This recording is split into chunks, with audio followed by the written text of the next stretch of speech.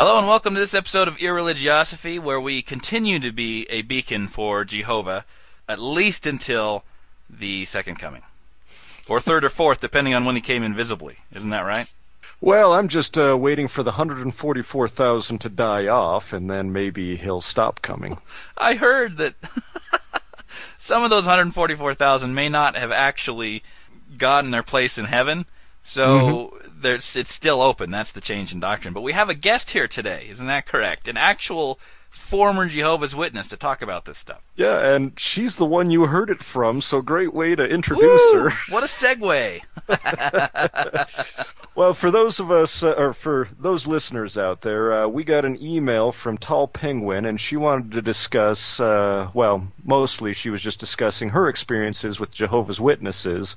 And we invited her to come on because there is absolutely no way Charlie or I could do Jehovah's Witnesses justice without eyewitness accounts. So welcome, Tall Penguin. Hey there. So seeing how Charlie isn't going to ask you anything... I just welcomed her to the show. Well, you couldn't have asked her how she's doing, what her background is, education, nothing? You're just going to say welcome and then sit there and put her on the spot? That's implied in the welcome. How are you doing? What is your educational background? One question at a time, you're confusing her. I'm doing really great. My educational background, well, as a typical JW, I was steered away from quote-unquote higher education, so I managed to, later in my 20s, do an online Bachelor of Education degree, and I'm working with that right now, and right now I'm a book slave. I work at a local large bookstore in my city, and I try to educate people through their book choices. Excellent. Rather fascinating. She actually made it onto PZ's site specifically because of her job. Yeah, I read that article. It was a bunch of people went in and rearranged the religion category of her bookstore. Isn't that right? Yeah, a couple of young university students had come in the store and taken down the whole Bible section. So what they did was they recategorized all the Bibles, putting them in different sections such as sexuality and fantasy and sci-fi. And I came over to the section mid-Saturday afternoon and did a little bit of a freak out because there was 4 empty shelves, and I had no idea where all the Bibles had gone. Wait. You're trying to tell me that your bookstore up there had 4 shelves worth of Bible material? Best-selling book of all time, Leighton.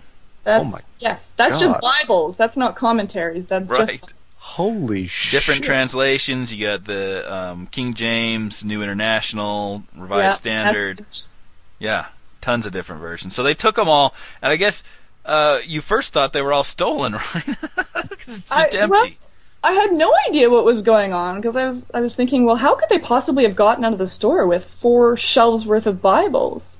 So I called my manager and I asked if anybody was working on the section, and he said, no, what's going on? I says, well, all the Bibles are gone.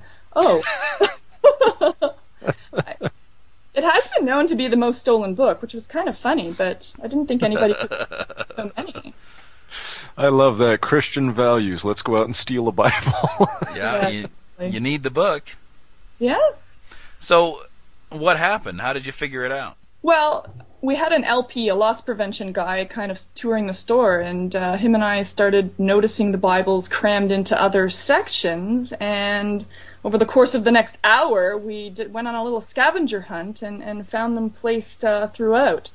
But as it turned out, what these 2 young men had done is once they cleared all the Bibles off the shelves, they had put a copy of Sam Harris's Letter to a Christian Nation on the shelf. So they were making an atheist statement, but by the time I'd gotten to the shelves, Sam Harris's book was gone as well, so I had no idea. So pretty happy with their vandalism, so they took a picture and sent it off to PZ Myers, and PZ wrote about it the next day, and I happened to get a link from one of my readers and said, hey, you better go and see PZ's site. He's talking about what happened at your store. And then I ended up with 3,000 hits that day on my blog. Fantastic. On the one hand, I think that's really hilarious. On the other hand, it's kind of a pain in the ass on the other side of the story. I mean, But it made me laugh, though. It was pretty funny. yeah. I mean, I would promote that fully, but I would feel bad for the people who actually had to go as their job and clean up the mess. Well, it was funny because that one of the young university students who was one of the culprits, he came into the store a couple weeks later to apologize, and we've since gone out for beers and we've become good friends, so it's all good. Well, that was nice of him. I hope he paid for your beers. Exactly. Oh, yeah, he did. Anybody out there who wants to meet a pretty woman, go mess with the Bible section, and then you'll go out for beers later. That's a great pickup line. Is that the moral of this story? That's the moral of this story. Yeah, that's what Leighton gets out of it. Well, I have a small mind and a small penis. What can I say? Oh, God. So, should we call you TP? Tall Penguin. You're a former Jehovah's Witness. You were brought up and believed in this whole thing, right? Lock, stock, and barrel. Yeah, my mother converted in when I was about 5, so really it's all that I knew growing up. I don't have a lot of memories of the pre-JW world, even though I have pictures of celebrating Christmas and birthdays before she converted in. But yeah, it's all I knew. Well, how strange was that for you as a child, looking out at the rest of the rest of the world, I guess, in your part of the world, celebrating Christmas and these other celebrations? I mean, I can't fathom it, truth be told. Well, I mean, you're a child, right? I mean, the mind of a 5-year-old just goes along with what mom and dad have to say is real for you. So all of a sudden, I mean, yeah, everything changed. I don't really remember thinking anything strange. It was just this idea that all of a sudden I had this godhead that I was supposed to be very, very aware of. And I remember around the age 5 or 6 starting to develop a very acute sense of guilt. Oh, sure. Jeez. Now, I suppose it would have been different had you had lots of fond memories, like if you were 15, of old Christmases or prior birthdays, but never really having known any different. I suppose it wouldn't have been that odd, actually. Yeah, exactly. It was just, it was the quote-unquote truth. That's what it was labeled, and that's how it was taught to me. Sure. So in addition to the no celebrating holidays, they also have that strange doctrine about the blood transfusion that I never quite could get my mind around. Could you explain that for us? Oh, so the doctrine on blood transfusion has changed a lot over the years, and it's become incredibly legalistic and very, very murky and complicated now, because obviously with medical technology things have changed and they can now separate out blood fractions. So it's not just a matter of having a whole blood transfusion, which in the past was, the big clear no-no for a Jehovah's Witness based on that scripture in Acts, which you gentlemen talked about in the last show. But now, Jehovah's Witnesses carry this medical directive. So it's a document that has all these variations of all the factors of blood, and it says whether that individual will decide to take that in case of a medical emergency. But you got to understand, I mean, the average Jehovah's Witness is a layperson. They don't really understand all this medical terminology and the implications. So it's a strange thing to be carrying around this document. Like I see my parents, they carry around this little document on their keychain to direct medical personnel in case of emergency as to what they will and will not take as a Jehovah's Witness. It's complicated and it's crazy. Well, see, that's something that I didn't know. I didn't realize that Jehovah's Witnesses went around stating that you should not get a higher education. I mean, I was flabbergasted when you said that earlier. Well, think about what a higher education means. I mean, if you send young people off to university, they're going to learn some critical thinking skills, and they're going to start to see through some of the doctrine and what's being fed to them as truth. So, it's the more isolated they keep the young people, the easier it is to keep them in line.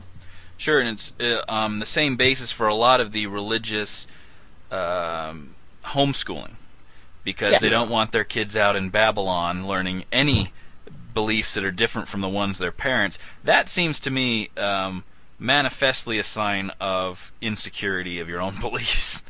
If your beliefs can't withstand critical scrutiny, or if your beliefs can't withstand anything other than a closed loop, this sheltered environment, then I think that's a tacit admission, at least, that your beliefs are really screwy. Yeah, indeed.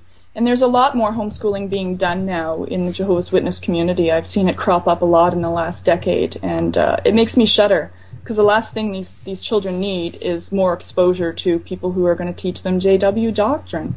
Right. Well, there's a question for you. Were you homeschooled? I was not. No, I was in a public school system. Well, coming from me, when I was homeschooled, bravo on your parents for putting you in public system. Agreed. Agreed. Did something right there. Are you saying you regret your homeschooling experience, Leighton? Well, although I was able to skip a grade due to my homeschooling experience, I did miss out on quite a bit of my middle school years that well, I could have partied a lot harder, to say the least. Well, you had a whole other extra year to party, so that's a benefit. I got out of high school a year early. How am I supposed to? Well, I did go to college and start partying there, and yeah, okay, never mind. Let's just continue. So, what other strange doctrines do the Jehovah's Witness have? I mean, that whole idea that since it says in the Bible that you can't eat blood, therefore you can't stick it in a needle in your arm, which makes no sense. Bizarre to me, since you're bypassing the stomach entirely. But, whatever. It's no crazier, I suppose, than anything else. Indeed. I mean, one of the other doctrinal flip-flops that's kind of happened over the years, which is odd, is around organ donations.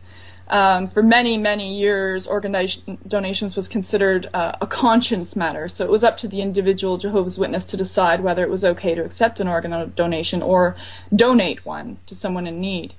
And then they went through this period where they declared it was cannibalism. What? Their definition of eating is really strange. Well, see, that's kind of funny that you bring up organ donation, because I remember when I turned 16, I went in with my mother to get my license, and they of course asked me if I wanted to be an organ donor, and I said yes.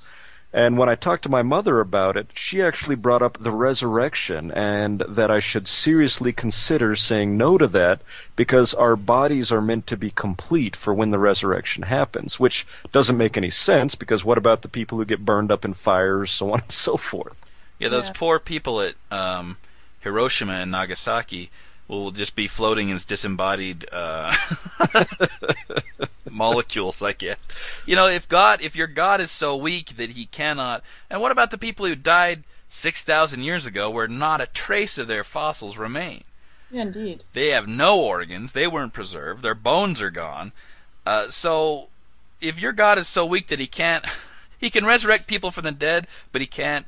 and he can create the entire fucking universe, but he can't constitute your own body. That's just absolutely ridiculous. My question is, what about those people who get eaten by sharks, by lions, things like that? I mean, is it really their fault, or is it God saying, I don't like you and I don't want to resurrect you? Yeah. I am not going to go down and collect a bunch of shark shit. That is past the line. But the crazy thing about this cannibalism thing is that, there's a period of a few years where the society, the organization overseeing the Jehovah's Witnesses, said that, if you accept an organ donation or if you donate an organ to someone else, you're going to be excommunicated. So these people lived in fear, and they didn't get organ transplants, and some of them died as a result of this doctrine, only to have it reversed a few years later, and they said, oh, well, you know what, we've kind of, reanalyzed the meaning of the scripture, and we've decided it's a conscience matter again. So sorry if, some of your friends and family died as a result of our stupidity, but that's just the way it is. You'll forgive me, but those people should be punished for that. I mean, this is willfully causing another to die, all on a belief system. They should be held responsible. I agree. You often hear about, what's the harm of letting people believe in religion? Well, here's a place where it's actively harmful to, possibly thousands of people. Jehovah's Witness, 12 to 17 million members? How many of those, when this doctrine was going on, suffered and died? How about, let me make a prediction that this doctrine changed when one of the anointed was in need of an organ transplant, and then suddenly they get new light on the issue. Well, and this is what I realized in my research after, I started to question some of these doctrines, is that a lot of the reasons that doctrinal changes happened were, as you mentioned, because the issue became personal, or it became political, or it became financial. That was the real reason. It wasn't that they got some, direct order from Jehovah himself that it was time to, bring out the new light on this understanding. It was for very selfish reasons, and these are the reasons that the average JW does not know about. They're just blindly believing their leaders, that they've got some direct connection to the divine, and that's how they live their lives. Well, let's rewind for a second here. What actually did make you start questioning? Is there a single instance, or it was just a bunch that led up to it? What had happened is one of my good friends, who was in the same JW congregation with me, he had been perusing some online ex-JW sites, apostate websites, all the stuff we were never supposed to be looking at. And he had been doing this for a couple of years, unbeknownst to me. So one night we were out, and he said to me, is there anything that you could find out about the truth that would make you believe that it's not the truth? And it gave me pause, and I don't know why, but it just struck me so succinctly, and I had to say yes. Maybe there was something I could find out, and I didn't know what that would be. I had no clue, but I had to admit that, maybe I could find something out about this belief system, and maybe it would make me question things. And so, slowly over a period of a couple months, he started to share with me things that he had been researching.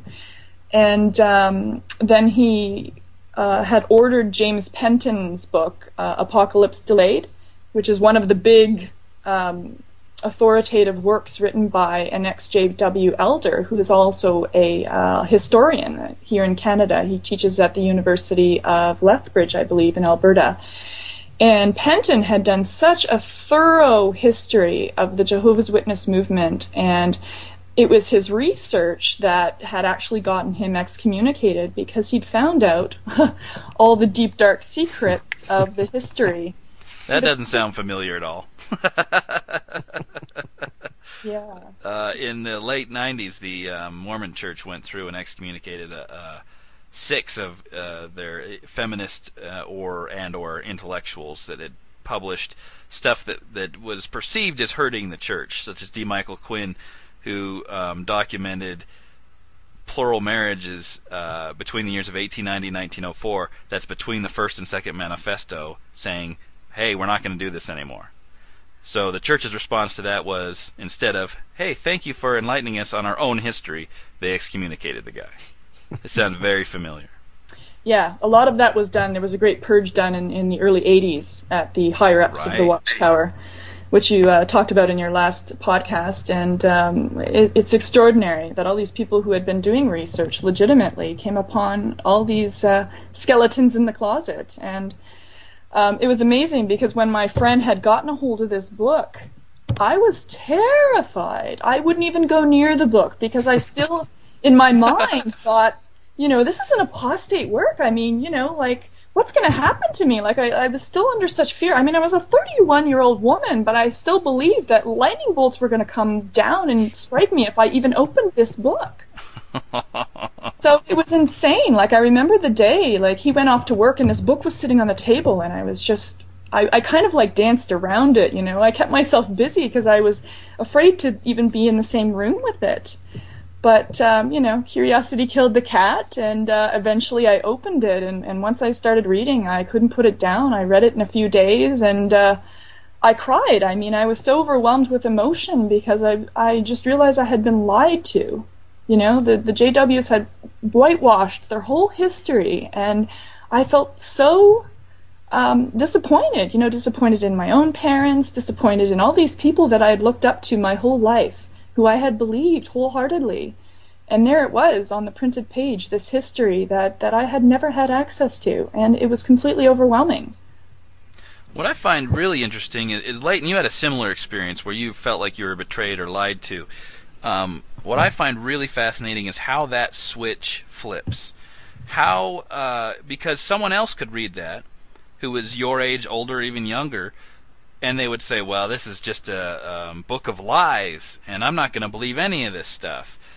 He's just an apostate. So that going from fervent belief to, wow, this stuff is crazy, I don't believe this at all. I'm very fascinated how that switch happens. Well, the same thing happened with my brother, because right when that switch clicked on me, I was angry, just like Tall Penguin. I was kind of hurt that my parents had never researched this themselves and that I had been raised in this. And I remember my older brother coming to me, and he wanted to talk about the reason why I had just completely disregarded everything I had been raised to believe. And he specifically brought up the papyrus, the Joseph Smith papyrus, which was one of the nails in the coffin for me. And I remember sitting there thinking, how is it possible that we can look on the same bit of information and I can accept this as complete bullshit, and my brother can whitewash it and say, you know what, this is just society's way of endangering Mormonism and putting it down. And you're absolutely right, that switch turning on is a fascinating thing where some people will switch it, others will just blindly ignore it.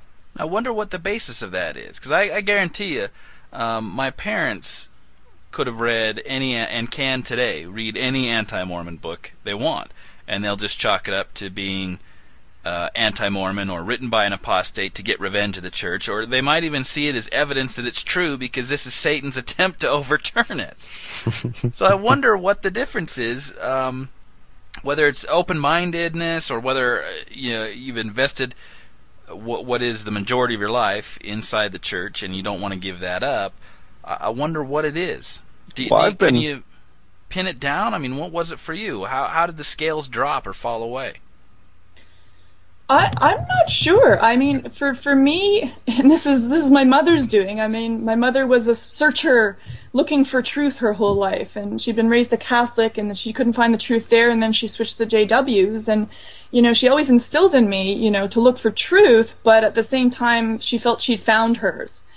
So, when I started to question things, that idea of, wanting to know what was true, wanting to know what was accurate was really strong. So her upbringing kind of backfired a little bit, but, I'm not really sure what makes the switch for some people and not others. I think you're right, Chuck, in that a lot of people who are older have just invested so much in their belief system being right, with it being true, that it's just too much of a loss to face. I mean, at the age of 31, for me, it was hard enough. Like, it's taken me the better part of the last 4 years to come to terms with how much time was lost. And the first couple of years I was out, I just felt like I had to make up for lost time. But you can't. And that's a hard thing, I think, for most Jehovah's Witnesses or Mormons or fundamentalists, believers of any faith, that, they've invested time, energy, money. They've lost opportunities for education, for business, for, leading an enlightened life. And that's a hard thing to accept. Well, I know exactly what makes this switch. My mother told it to me one day when she came up to me and said the only reason why I believed in the stuff I did is because I couldn't give up my sinning ways. Yeah. Yes. Yeah, you're too attached to your sins. It may be that you hit the nail on the head when you said that you placed more importance on the truth of the matter than any previous belief or dogma. It does seem that a lot of people start out looking for the truth, and then they think they find it, and then they stop. And for the rest of their lives, well, that's it. That's the truth. And then since I know this is a truth, nothing else can sway me, right? Yeah. So no amount of truth, no amount of facts from the truth can change my mind. But isn't that interesting that the Jehovah's Witnesses, or to a certain extent the Mormons will too, they'll tell you not to search out these mysteries, don't look into the past, just kind of be content. When you die, all the answers will be given to you. If they are true, if the Mormons are absolutely right and they have the one true church, the Jehovah's Witnesses, one true church, truth can't contradict other truth. So what are they afraid of? What do you mean to an extent, the Mormons? Because I recall talking Mormons to my dad. they're more open to postgraduate education. Well, they're more open to postgraduate education. However, if you start researching some of the black marks in their history, as That's my off father limits. has said to me, it will be made known unto you when you are ready to hear the truth. And they actually tell you to ignore it and not to study it. So, Yeah, I mean, absolutely. no, to extent, it's black mark all the way across. Absolutely. And it's interesting that my dad is an attorney. We were talking last night about strategies, right? And he said that if you have weaknesses in your case, you always want to be the person to put them forth so that you can shape them and mold them and put them in your own light, right? But the Mormons, Jehovah's Witnesses, they'd rather not hear it at all. And then when you hear it from someone else, it is 100 times worse. That's where you feel betrayed. I was lied to. People told me my entire life lies. And then you think, this whole time they've been teaching about, you should be honest and you should tell the truth, and they're lying to you the whole time. It's ridiculous. Yeah, and that's what's most disappointing about it. These were people that I had trusted my whole life. I mean, my whole community, everything. I mean, being a Jehovah's Witness, it's not just a matter of, Sunday, you go to church like another faith. I mean, being a Jehovah's Witness, it's all pervasive. It touches every part of your life and how you see the world and your place in it. And to come to terms with the fact that all of it's crap, it's not an easy thing. Well, especially, one of the big things for me was realizing that there is absolutely no way the church leaders can believe in the shit they're spouting because of what they're trying to hide and because of their actions. Was it the same for you?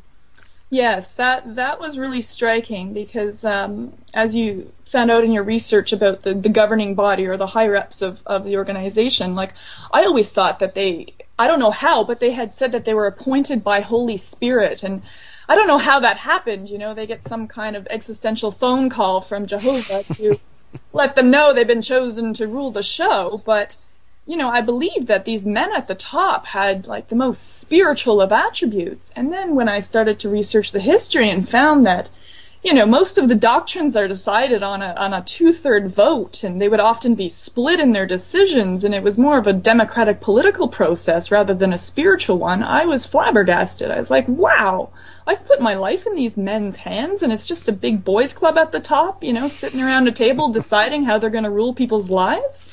I was disgusted. Well, you brought up, actually, in an email that, when Charlie and I did the podcast, we were talking about the 144,000 and how, with the big anointed meal, that these are the ones eating the unleavened bread.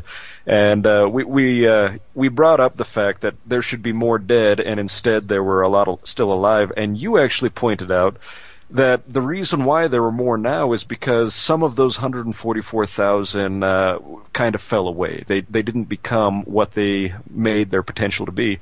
Now, my thought that runs through my head is, so what happens as the years go by and pretty soon they've got 300,000 in the past, 500,000? Does that mean nobody's worthy? They just keep falling away? Well, and this is what's tricky when you start tying doctrines to specific dates. Like they said, that ceiling of the 144,000 was 1935. And then you find that, you can't sustain this belief because time's moving on and these people are dying off.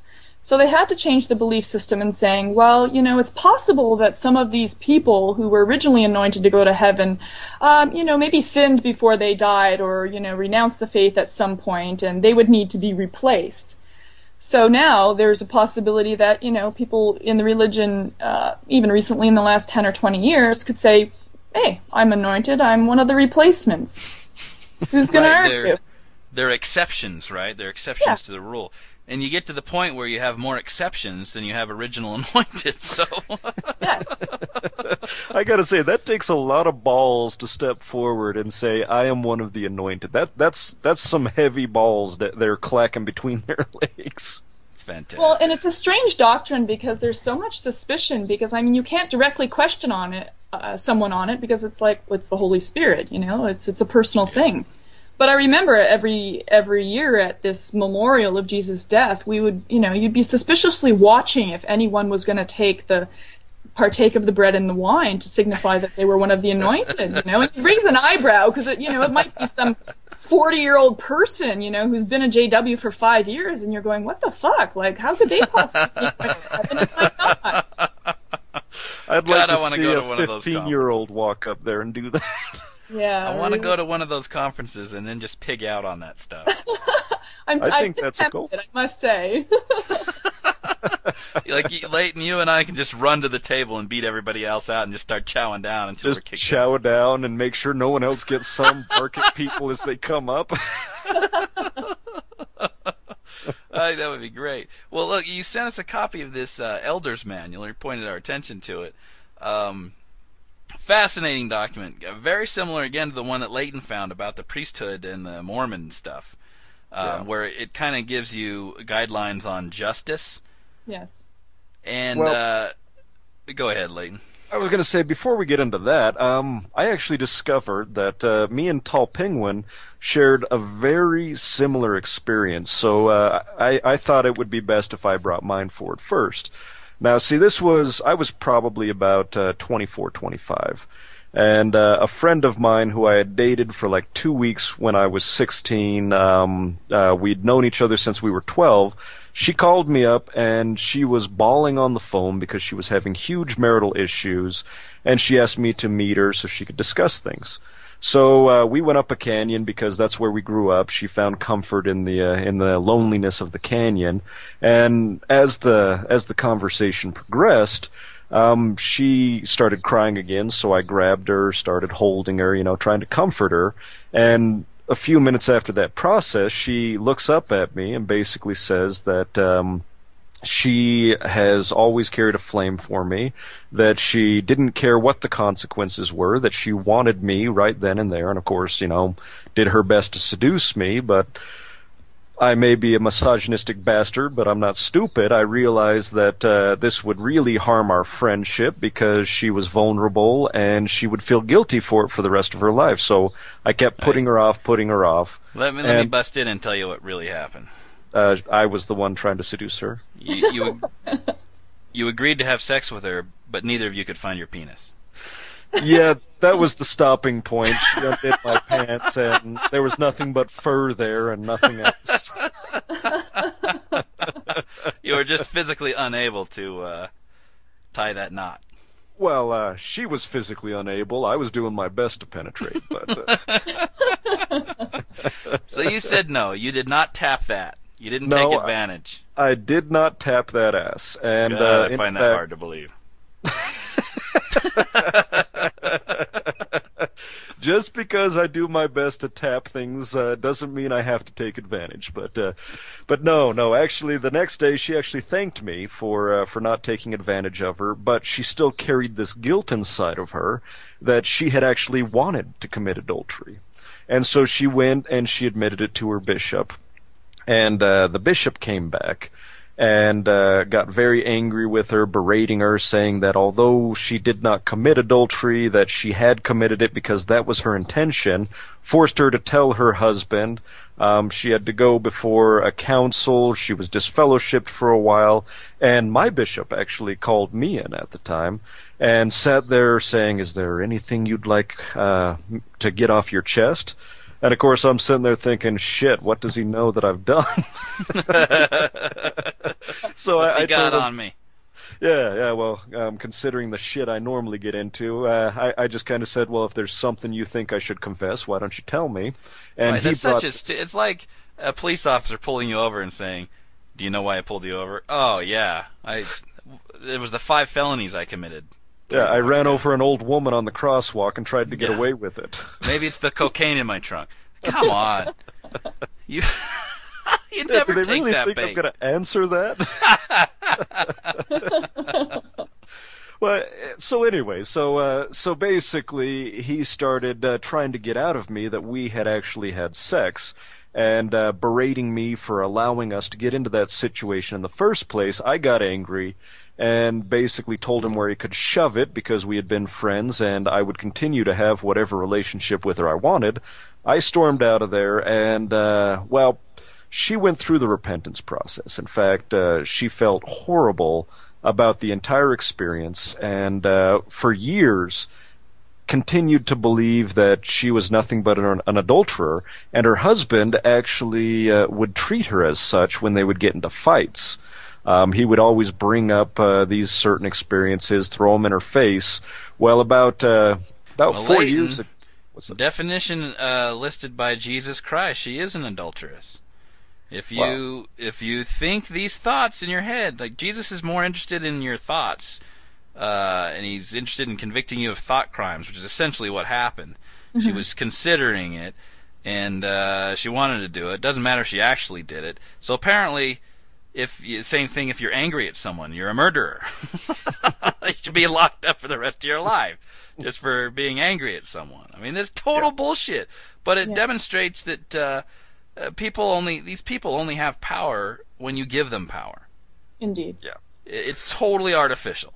Yeah. All right. Anyway, continue. And that was the one thing she never got across. In fact, what I was going to say is 4 years ago, she went into the bishop, and her husband dragged her in there, still angry over the whole adulteress thing. Wow. And with the husband and the bishop, they convinced her that she had to break off any friendship with me, even though she had given up that flame years ago.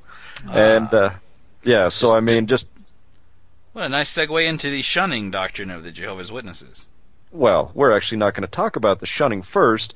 Tall Penguin had a very similar experience, and I really wanted to get her perspective on all of this.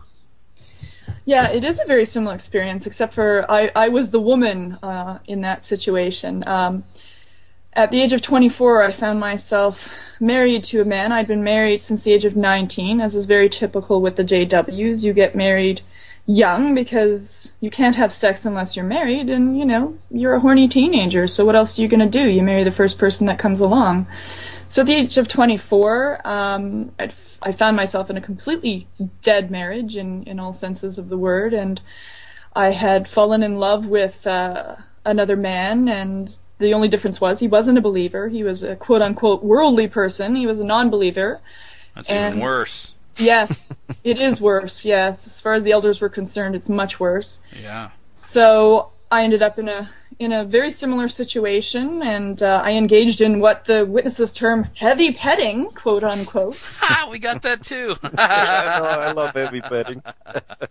So, not even intercourse. Like, I didn't even have sex with this man, but I had heavy petting, and, very similar to you, Leighton. This man was very upstanding and very respectful, and he didn't know much about my religion, but he knew if we went much further that it was probably going to destroy me mentally and emotionally, because I'd be racked with guilt. Now, I'm going to stop you right there. You shouldn't be tarnishing my reputation by saying I'm upstanding. Take that back. All right. I'll try not to do that again, Leighton. Thank you. That shows much better respect for me. So, this young man, he wouldn't have sex with me, and all we did was that, and so I left that night, and I felt, very guilty that I'd done this thing. So, stupid me, good little JW girl, I went and confessed to my husband, and then I said, I'm going to have to go and confess to the elders, and so that's what I did. And I found myself in a closed-door interrogation process, which the JWs call a judicial committee. So this is arranged when there's an infraction against some of the doctrine, and 3 elders are appointed to deal with the matter, and they're basically the lawyers, the judge, and the jury. It's a closed-door thing, so here I am, I'm a 24-year-old woman, incredibly sexually inexperienced, to say the least, and I'm in this locked room with my husband, my current husband, who's as smug as anything, looking upon me as this adulteress, and these 3 elders. So I'm in a room with 3 men. Your husband was part of the judicial committee? He was there as an observer. Oh my God. Because he was the one who had been sinned against. Oh, God. Doesn't seem right. No, so for the next 6 hours, all of my sexuality was interrogated, and, there was all these questions about this very brief encounter with this other man, where were his... shit, 6 hours? 6 hours, yes. Oh, God. Yeah. So how old are these guys? Well, I mean, they range anywhere. I mean, an elder, anywhere from 30 to 80, like a wide range of ages. These guys were all around like 40, 50. But there's one who's always appointed as the overseer of the Judicial Committee, and he basically runs the roost. And as my luck would have it, this particular elder was also a member of the Canadian headquarters. So he thought he was all that, and took particular interest in the details of my sexual experience. And talk about horny people. 6 hours. You think, oh, thank God, we've got a 24, 25-year-old woman. Now we can spend the next 6 hours grilling her over her sexual practices. Now, what questions were they asking? How can you ask questions about sex for 6 hours? What were they asking you? They were asking me, where were his hands, where were your hands? The most insidious question I got asked during that 6 hours was, "Did you climax?" And that, I mean, really, like the top elder who was asking me that, like the look on his face, like I felt like I was being raped because it was so violating. Like it almost looked like he was getting off on this information. Like I'm sure he was taking it home and masturbating to it later. Like it was just. I guarantee you. That's why it lasted 6 hours. This thing could have lasted 20 minutes, right? Yeah. Except for these guys are this is their version of pornography. God. Well, indeed. And it wasn't just the sexual questions, it was dissecting my marriage, and, the implication that they were trying to get me to confess to was that I had set all this up wantonly to get out of my marriage, which wasn't the case at all. I had, I just fallen into this situation where I'd fallen in love with this man who was the closest thing to unconditional love I'd experienced to that point, and they wanted me to confess to setting this all up just to get out of my marriage. And I wouldn't confess to that because it wasn't true. So they were just continually browbeating me, trying to make a confession. And and then they wanted me to go back with my husband. And at that point, I was like, this is a done deal. I'm not going back with this man. I was fiery. I basically said, I'd rather die than go back to living with this man. Like, I'm finished. Oh, yeah. You think he was hard to live with before. Well, exactly. Yeah. Right? Exactly. Not a like chance. Experience. Like, I didn't want to go back and be married and be browbeat by my husband for the next decade over one sexual infraction. Like, forget that. And they're making it a whole lot worse by allowing him to be privy to all of these details. Oh, indeed. Sat there so smugly. Oh, God. Oh, God.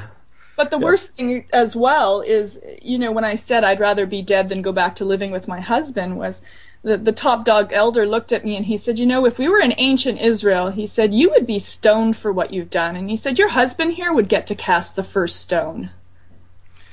Well,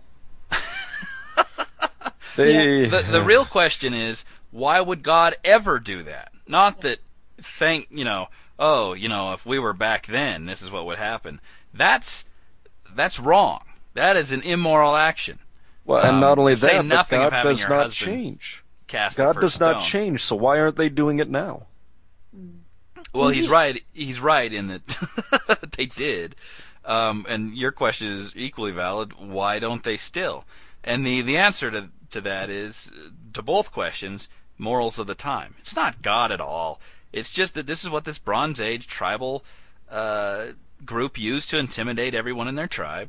And that's fallen out of favor. Not that God changed his mind or replaced it with a more merciful, loving Jesus. It's just the morals of the time.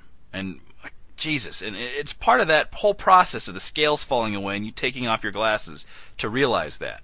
Because before, I just thought, wow, these Israelites must have been really wicked to have this stuff put in place to keep them in line.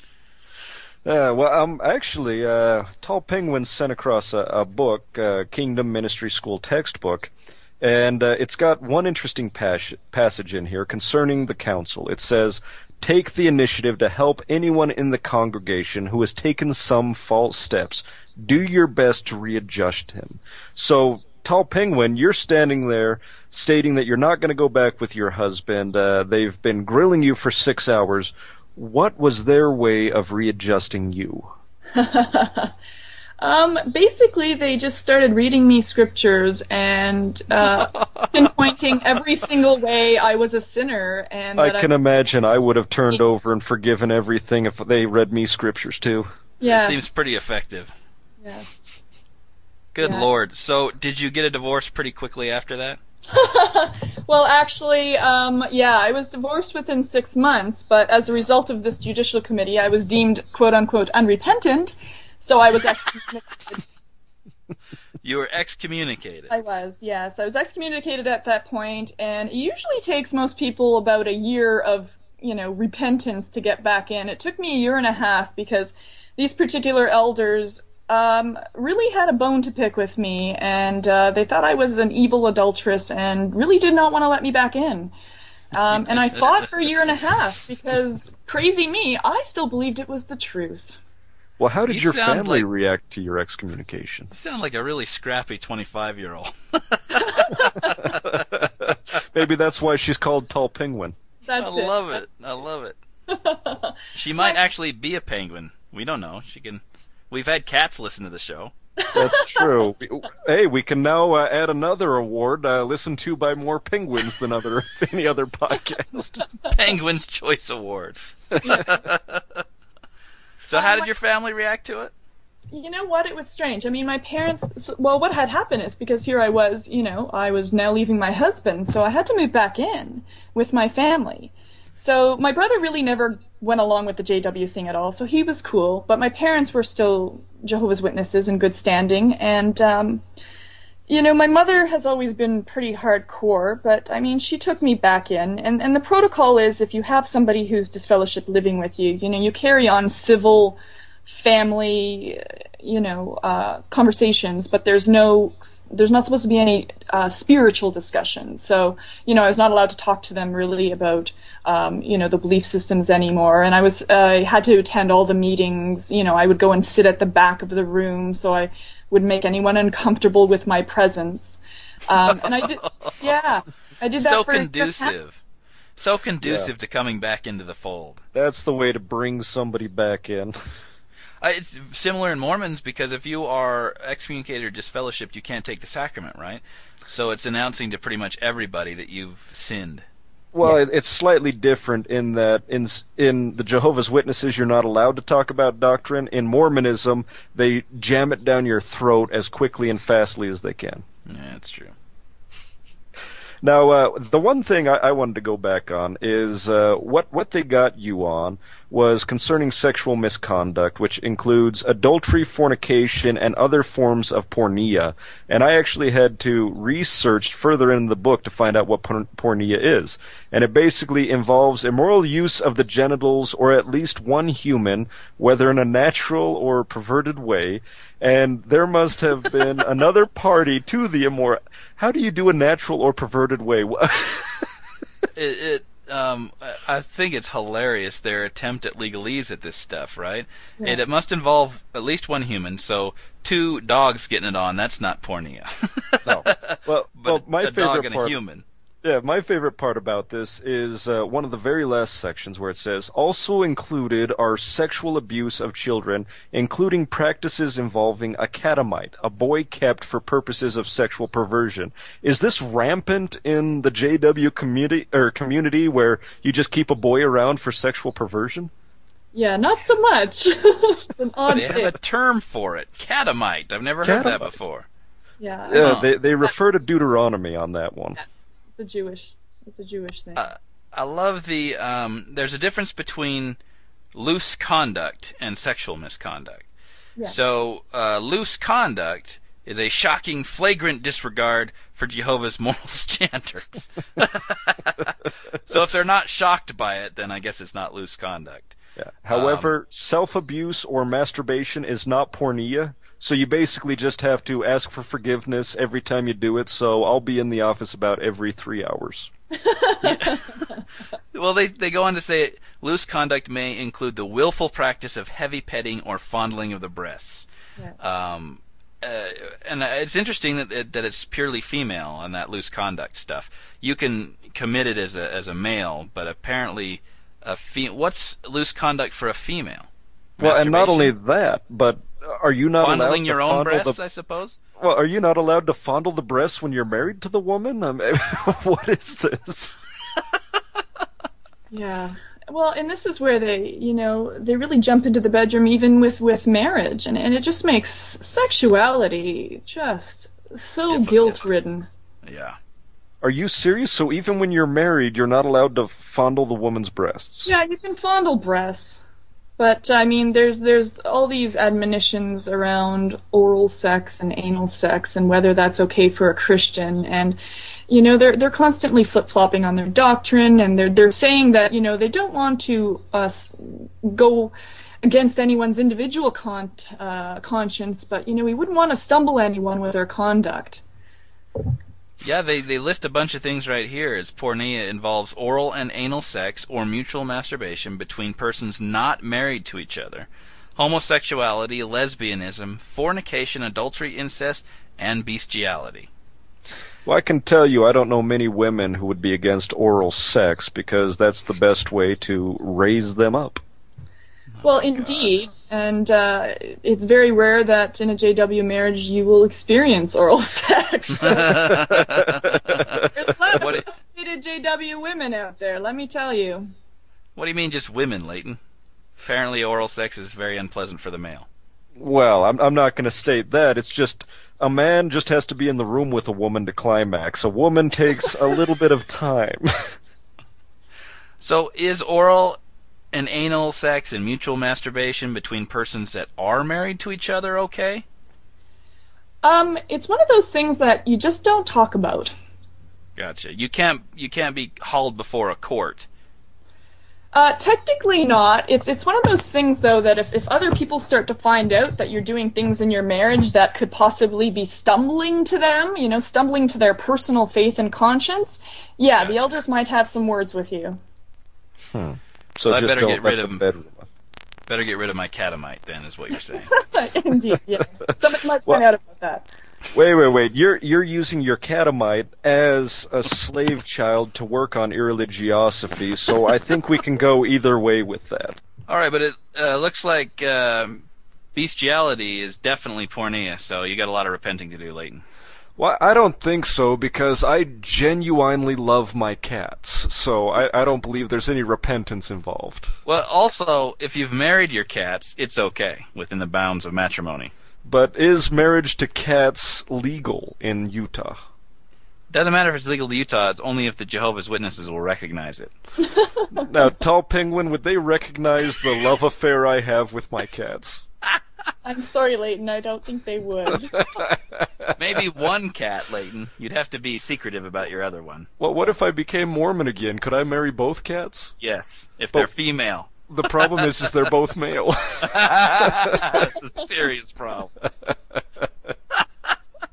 Well, the funny thing about bestiality and JW is an odd bit of historical trivia there is long ago, before they got a very technical, difficult definition of porneia, porneia was only defined as having sex with someone outside of your marriage, someone of the opposite sex. So if you were having sex with a same-sex partner or an animal, there was nothing much they were going to do about that. I've really got to invent that time machine. So, during the time you were on your farm, Leighton. Yeah, me and those goats, we had ourselves some orgies. You might not have to repent for that. Yeah.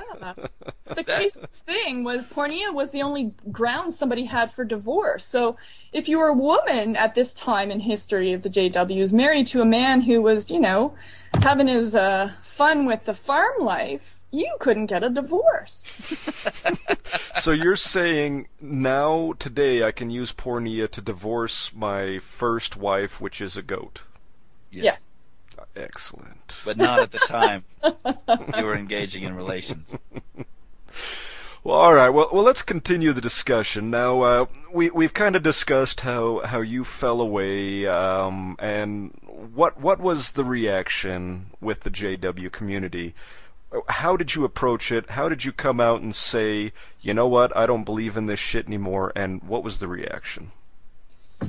Well, after my last fun experience with the Judicial Committee, there was no way I was going to go through that again. And, when you go through a Judicial Committee for apostasy, it's definitely not much more fun. So I said, screw that. I did what's called disassociation. So I basically disfellowshipped myself by writing a formal letter to my congregation saying I no longer wanted to be identified as one of Jehovah's Witnesses. And at that point, the elders they just basically make an announcement to the congregation locally and say, Tall Penguin's no longer one of Jehovah's Witnesses, and from that moment you get shunned. And my mother did not take it very well. I tried to share with her a bit of the research that I had found out, particularly the 1975 stuff, and she said it wasn't true, it was just a few people thought that, and it got carried away, and I said, no, they had said this in the actual Watchtower magazine. She's like, no, it isn't true. And so I knew that conversation was going to go nowhere but alienate us further, so, things were really difficult with my parents for the first year. I didn't have a lot of communication, which was very strange for me because I was very close to my parents. They, to their credit, they are supposed to shun me 100% because I no longer live with them, so there's no technical reason for them to have communication with me. But they've actually been pretty liberal. We're now at the point now where we talk pretty frequently. We'll go for dinner, we'll hang out as a family and watch movies, so it's definitely to their credit that they haven't taken the hard line with the shunning doctrine. But everyone else in my life, like my best friend who I had known for, 30 years and who I had been at the birth of her last child, wrote me a very angry letter. Who was I to question the governing body, and who was I to think for myself, and so on and so forth. And she hasn't spoken to me in the last 4 years.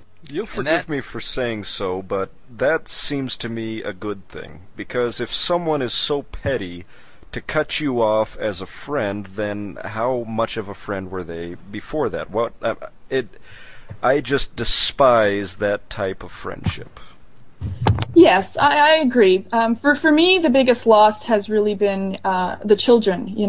I was always the person in the congregation who looked after the young kids and who really saw them and would take them out and do fun things with them. So the hardest part for me is not being able to watch these children grow up and not being there for them. So my deepest hope is that they will remember me and come find me one day.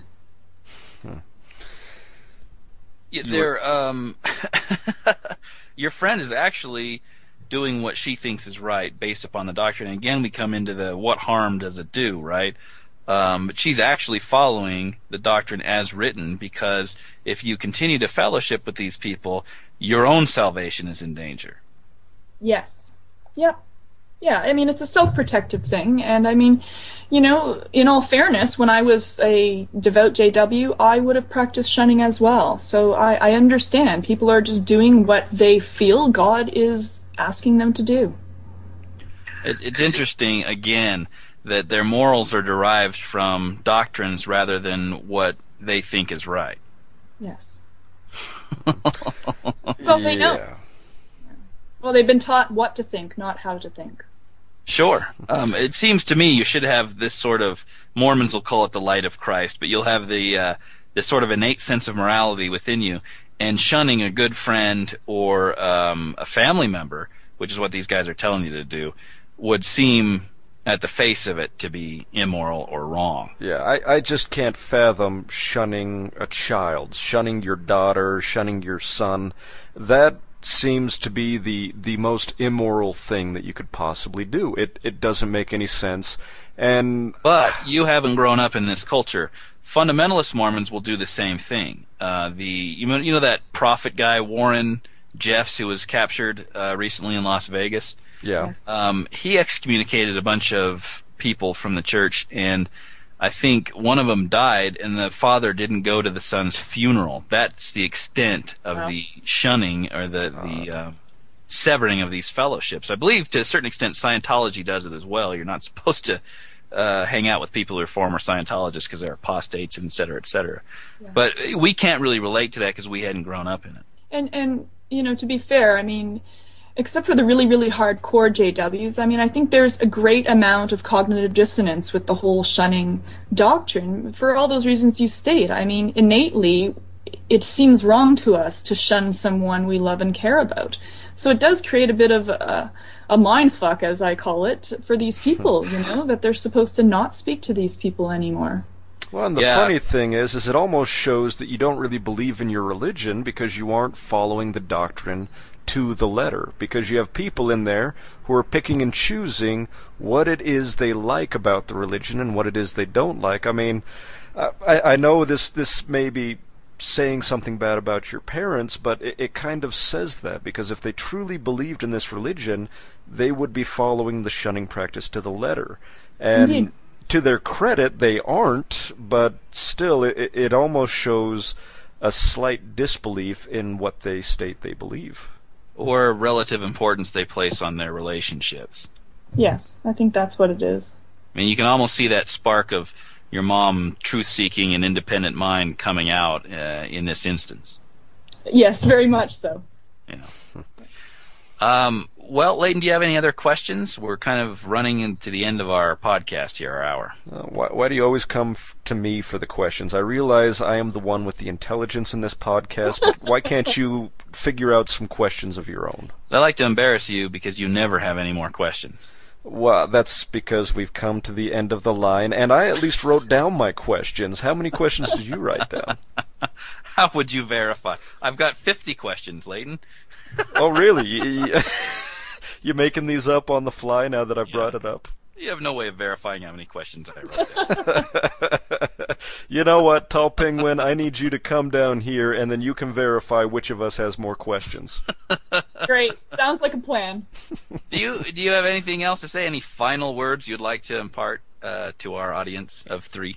I would just like to say, if anyone is out there and is in a similar situation to the one I've been in the past, to start to trust your gut, question things. Absolutely, and I thought it was very poignant when in the email that you wrote us that you said that we were laughing and making fun of these doctrines, and on one hand you were laughing, on the other hand it really hurt.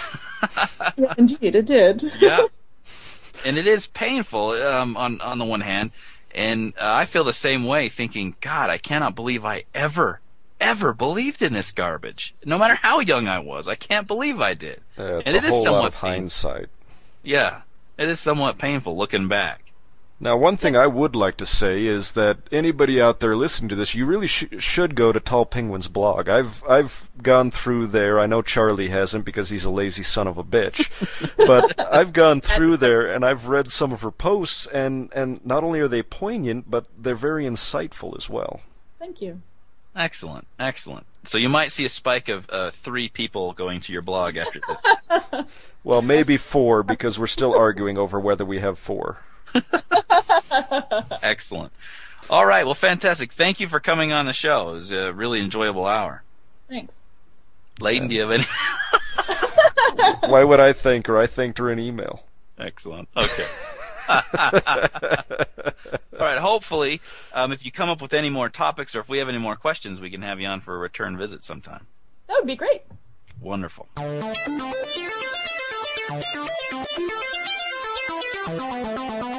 Thank you.